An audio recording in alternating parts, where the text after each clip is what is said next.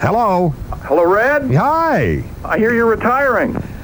That's why I'm calling you. Is this the big wrap-up? I heard rumors around town that this was the big last time in the studio day. It is. You know what? And we tried to get sort of like a best-of thing going, like something like what you do, with your tapes and the best, all the stuff. Best moments with Fred and Kathy over the years. Yes. And there just weren't any. There weren't any. Well, come on. Struggled. We whipped through the archives. So we're just doing the same old, Red. Well, they didn't keep a thing for you? Nothing. Well, they kept it, but we listened to it and said, I don't know. Nah. Now, why don't the two of you admit it? When you pack it up here, you're going to miss CanCon terrifically. Oh, yes, I am. Yeah. Actually, some of the new stuff I'm liking. Yes, I know, but I think you're like me. You see, we have a problem because we hate people forcing stuff on us. Yeah. I mean, like government.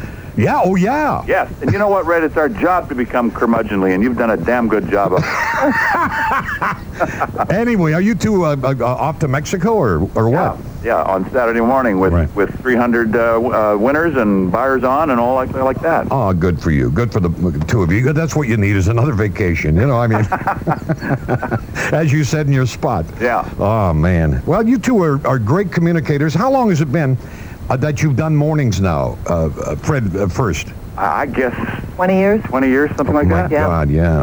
1980, I think we kind of joined up as a team doing mornings. Yeah. I've always done Kathy mornings. was then the traffic reporter, and I took her out for drinks one day and said, drink up, let's get a room. Yeah. And I said, okay. The other aspect of the show. Well, I always admired Kathy, but I never gave her credit for good taste. But, no one can excuse me of that. I'm only kidding. All right, well, listen, best to Carol and everybody. And the best to you, too. Old Scout, we go back a ways. All right. All right. Thank you. Thank you, Red. That's Fred Latrimo and Kathy Baldazzi, because, you see, this is their wrap-up day in the studio at KISS FM. And, it is another milestone in radio in this town.